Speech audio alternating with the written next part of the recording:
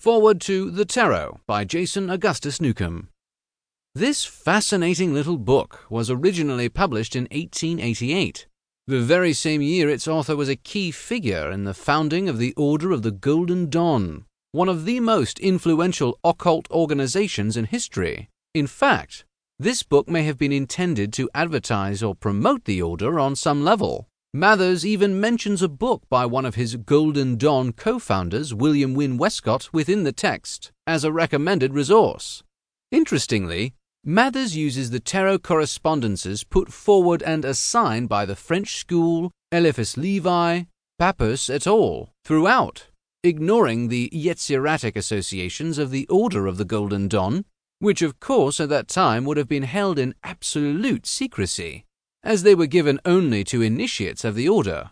Today, these Golden Dawn tarot associations are ubiquitous, and most occultists use them, whether Golden Dawn students or not.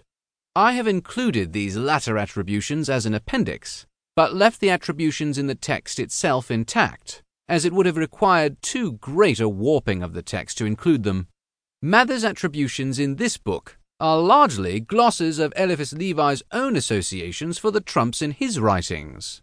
One of the most fascinating and important qualities of this book is that it was originally published long before the creation of Arthur Edward Waite's Rider-Waite Tarot, which was a game-changer in the tarot world.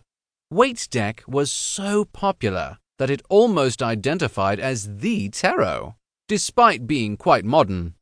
Dozens of versions and the imitators have been published over the last century. In fact, if you look at most decks published in the last 50 years, you will see that in almost every case the symbols depicted on the cards are reactions to or imitations of those found in the Rider-Waite deck. In discussing the numbered cards, Mathers refers only to the designs of decks as they were commonly printed in the 19th century, which were closer to playing cards in design than the highly symbolized cards we commonly see today. The Visconti Sforza decks and the Marseille decks are still available and are good examples of the decks Mathers is describing herein. There are numerous historical errors in this book. Mathers is not very careful in his choice of authoritative scholarly references, and so all of his sources appear to stem from the same root, which is the proposition by Court de Gebelin in his Monde Primitif that the tarot are sacred Egyptian artifacts. The Egyptian origin of the tarot was most likely mythopoeia, either consciously or naively undertaken. In fact, most modern scholarship proposes that the standard playing card deck is older than the tarot and actually was in use in fortune-telling before the tarot as well.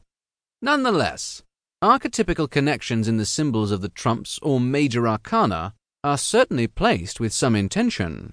It is quite possible that these cards could have been created by any number of heretical Gnostic sects that sprung up or remained in secret throughout European history.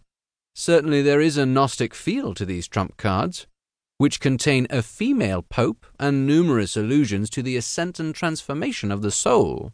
It is impossible to deny that there are 22 of them, and that there are 22 Hebrew letters, and that Hebrew was considered both a sacred and a magical language during the time period when the tarot was evolving. The extra court card in each suit also supports the elemental quality of the tarot, as well as its connection to the mystical tetragrammaton. Numerous methods of using the cards for fortune-telling are provided in the text. Not included is the method used within the Order of the Golden Dawn.